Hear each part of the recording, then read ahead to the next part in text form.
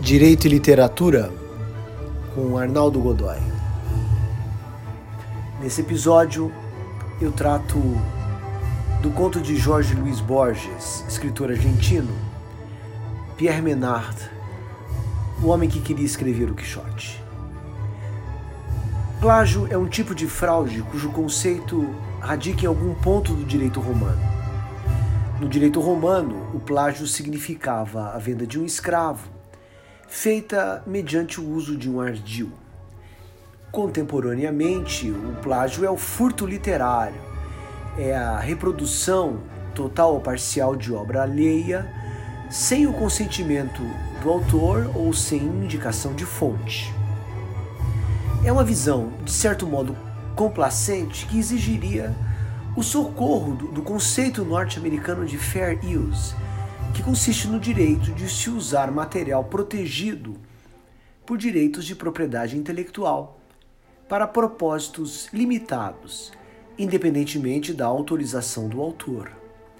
Na era digital, o fair use é um conceito seminal para a solução de problemas fáticos que se avolumam e que chegam ao judiciário todos os dias. Há também situações nas quais a imputação de autoria torna-se efetivamente impossível. Parece que todo mundo está plagiando todo mundo. É o caso, por exemplo, da adaptação de obras literárias. Versões cinematográficas de O Que é Isso, Companheiro?, do livro de Fernando Gabeira, e de Memórias Póstumas de Brás Cubas, da obra de Machado de Assis, podem ilustrar a preocupação. Há muitos outros exemplos. Além do que, reconheça-se, as vezes nas quais a não identificação da fonte faz parte da intenção do autor. É um jogo de imagens de muita recorrência, com pastiches e paródias, a exemplo do que Humberto Eco fez no livro O Nome da Rosa. A paródia seria um exercício de liberdade de expressão à luz do citado conceito norte-americano de fair use.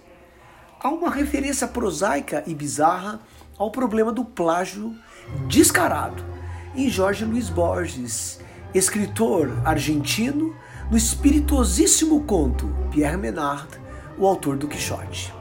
Segundo Borges, Menard pretendia escrever o Quixote, mas não um novo Quixote, e muito menos um Quixote diferente do Quixote de Cervantes. Queria um Quixote exatamente igual ao Quixote de Cervantes, palavra por palavra. Um Quixote verbalmente idêntico ao Quixote de Cervantes. Tarefa quase impossível. Uma curiosidade intelectual ou um realismo ingênuo? Ou, simplesmente, na escrita de Borges, uma ironia sem precedentes no vocabulário dos leitores do escritor argentino, mais uma broma borgiana? Enfrentemo-la. Borges principia inserindo Pierre Menard no contexto hermenêutico do leitor, descrevendo o arquivo particular da curiosa figura, no qual havia muitas peças desconexas. Para Borges, aqueles que insinuaram que Menard dedicou sua vida a escrever um Quixote contemporâneo, na verdade caluniam a sua límpida memória. Menard não queria compor outro Quixote, o que é fácil, mas ele queria compor o Quixote. Inútil acrescentar que nunca visionou qualquer transcrição mecânica do original. Não se propunha copiá-lo. Sua admirável ambição era produzir páginas que coincidissem palavra por palavra e linha por linha com as páginas de Miguel de Cervantes Saavedra, com o objetivo de escrever um novo Quixote, exatamente igual ao Quixote de Cervantes. Segundo Menard, um propósito simplesmente assombroso. O autor pretendia conhecer bem o espanhol, recuperar a fé católica, guerrear contra os mouros ou contra os turcos, esquecer a história da Europa entre os anos de 1602 a 1918. Ele precisava ser Miguel de Cervantes. Uma tarefa imensa, quixotesca, talvez. Para explicar ao leitor por que Menard queria compor justamente o Quixote e não outro livro, mesmo que fosse do próprio Cervantes. Borges recordou sua experiência com a obra de Cervantes, ainda que falando em nome de Menard. Quixote seria, ao mesmo tempo, contingente e innecessário. Borges acreditava que o Quixote de Menard era certamente muito melhor do que o Quixote de Cervantes. Argumentava que a sutilidade de Menard fazia de seu texto algo mais sublime do que o texto de Cervantes, ainda que os dois textos fossem exatamente iguais, palavra por palavra. As comparações eram muitas. Nada obstante a identidade do conteúdo, Borges insistia no fato de que o Quixote de Menard detinha uma riqueza infinita, mesmo que seus detratores, que poderiam ser muitos, Cervantes é um leitor do cânon universal, assim não pensassem. E ainda que ao fim os dois textos fossem rigorosamente idênticos, Borges pretendia que o Quixote de Menard fosse superior ao Quixote de Cervantes. É que foram produzidos em contextos distintos, circunstância que os marcava e os contaminava.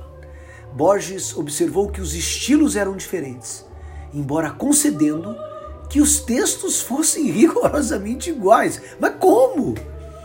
Menard era arcaizante, Cervantes não. A diferença predicava da identidade. Na análise inteligente, ainda que grotesca de Borges, Menard, talvez sem querê-lo, enriqueceu, mediante uma técnica nova, a arte retardada e rudimentar da leitura, a técnica do anacronismo deliberado e das atribuições errôneas.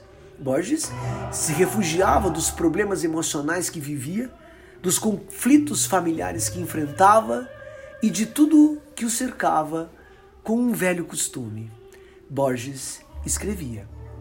O leitor de Borges poderia perguntar por que Menard não seguiu o caminho menos tortuoso, limitando-se simplesmente a copiar o Quixote de Cervantes.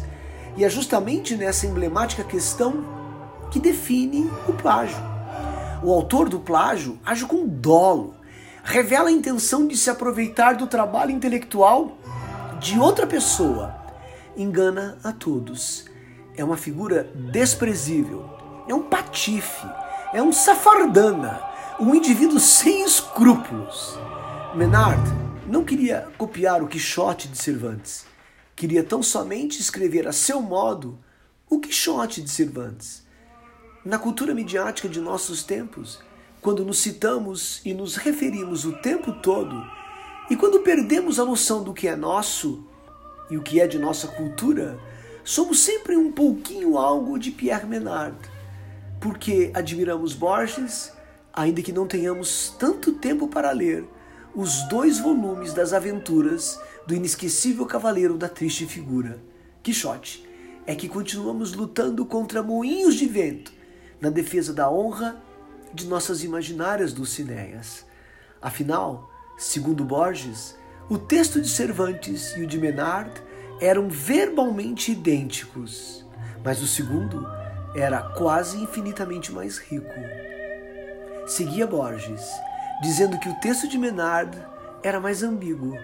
No entanto, finaliza Borges, a ambiguidade é uma riqueza. O ouvinte concorda com Borges?